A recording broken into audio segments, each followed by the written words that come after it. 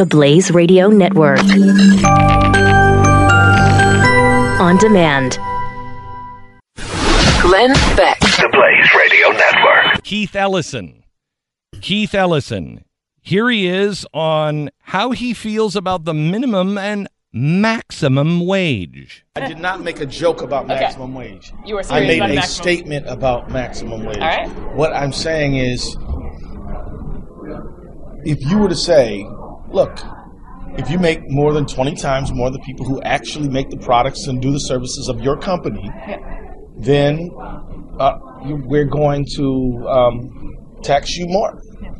We're going to tax you at all. Right? We're going to tax you. That would be a good start. right. That would be a good start. Right. We're going to, so that we're going to, you're going to be ineligible for certain programming. Yeah. We're just going to set up the rules to say that, or we could even do something like say, look, if you want to pay yourself more than 20 times your average worker, that's fine. But you give the workers an increase as you get them, then maybe we'll think about that in terms of some sort of a policy benefit. But this idea that you can leave people in poverty as you are stacking up dead presidents like nobody's business, it's got to come to an end. I mean, the CEO of McDonald's makes $9,000 an hour, and they're fighting people getting $15 an hour. These people, and not only are they just screwing over workers, they're screwing over the environment. They're like clear-cutting forests so that they can graze more cattle. And we all know that like beef production is extremely abusive on the environment. Yeah, we should stop and it. so they're like bad actors, And so. So when I wasn't joking about having a max. I mean, why shouldn't there be a maximum wage?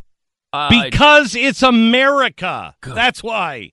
Because we don't do that in capitalism. Because the government has no place constitutionally to give a maximum wage.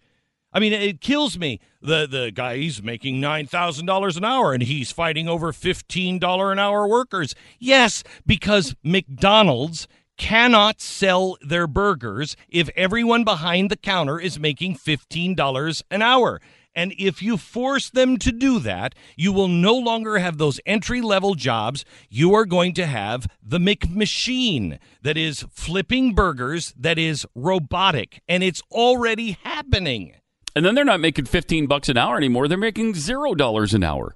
Yes. Because they don't have a gig. They don't have a job. And think of this. If everybody in your company made $50,000, but you're Steve Jobs, okay? You're the one who came up with the idea. Mm-hmm. That has to mean something. Right. And it does, according to him. If you paid the everybody in the building made $50,000, Steve Jobs could never make more than $1 million. Now, okay, all right, well, that's fair to everyone except Steve Jobs.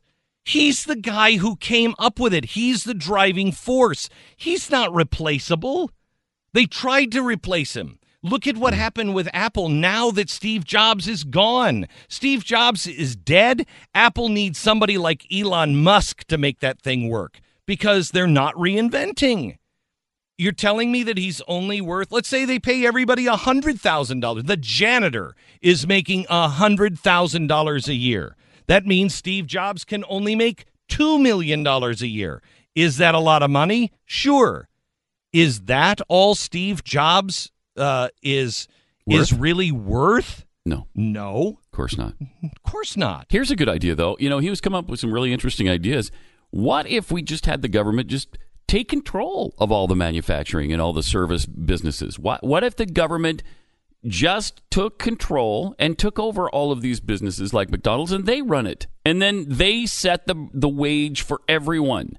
What if they did that? What if we just... Well, wait a minute. Why don't we just let's put Elon Musk out of business and we'll just have NASA do the... Oh, wait a minute.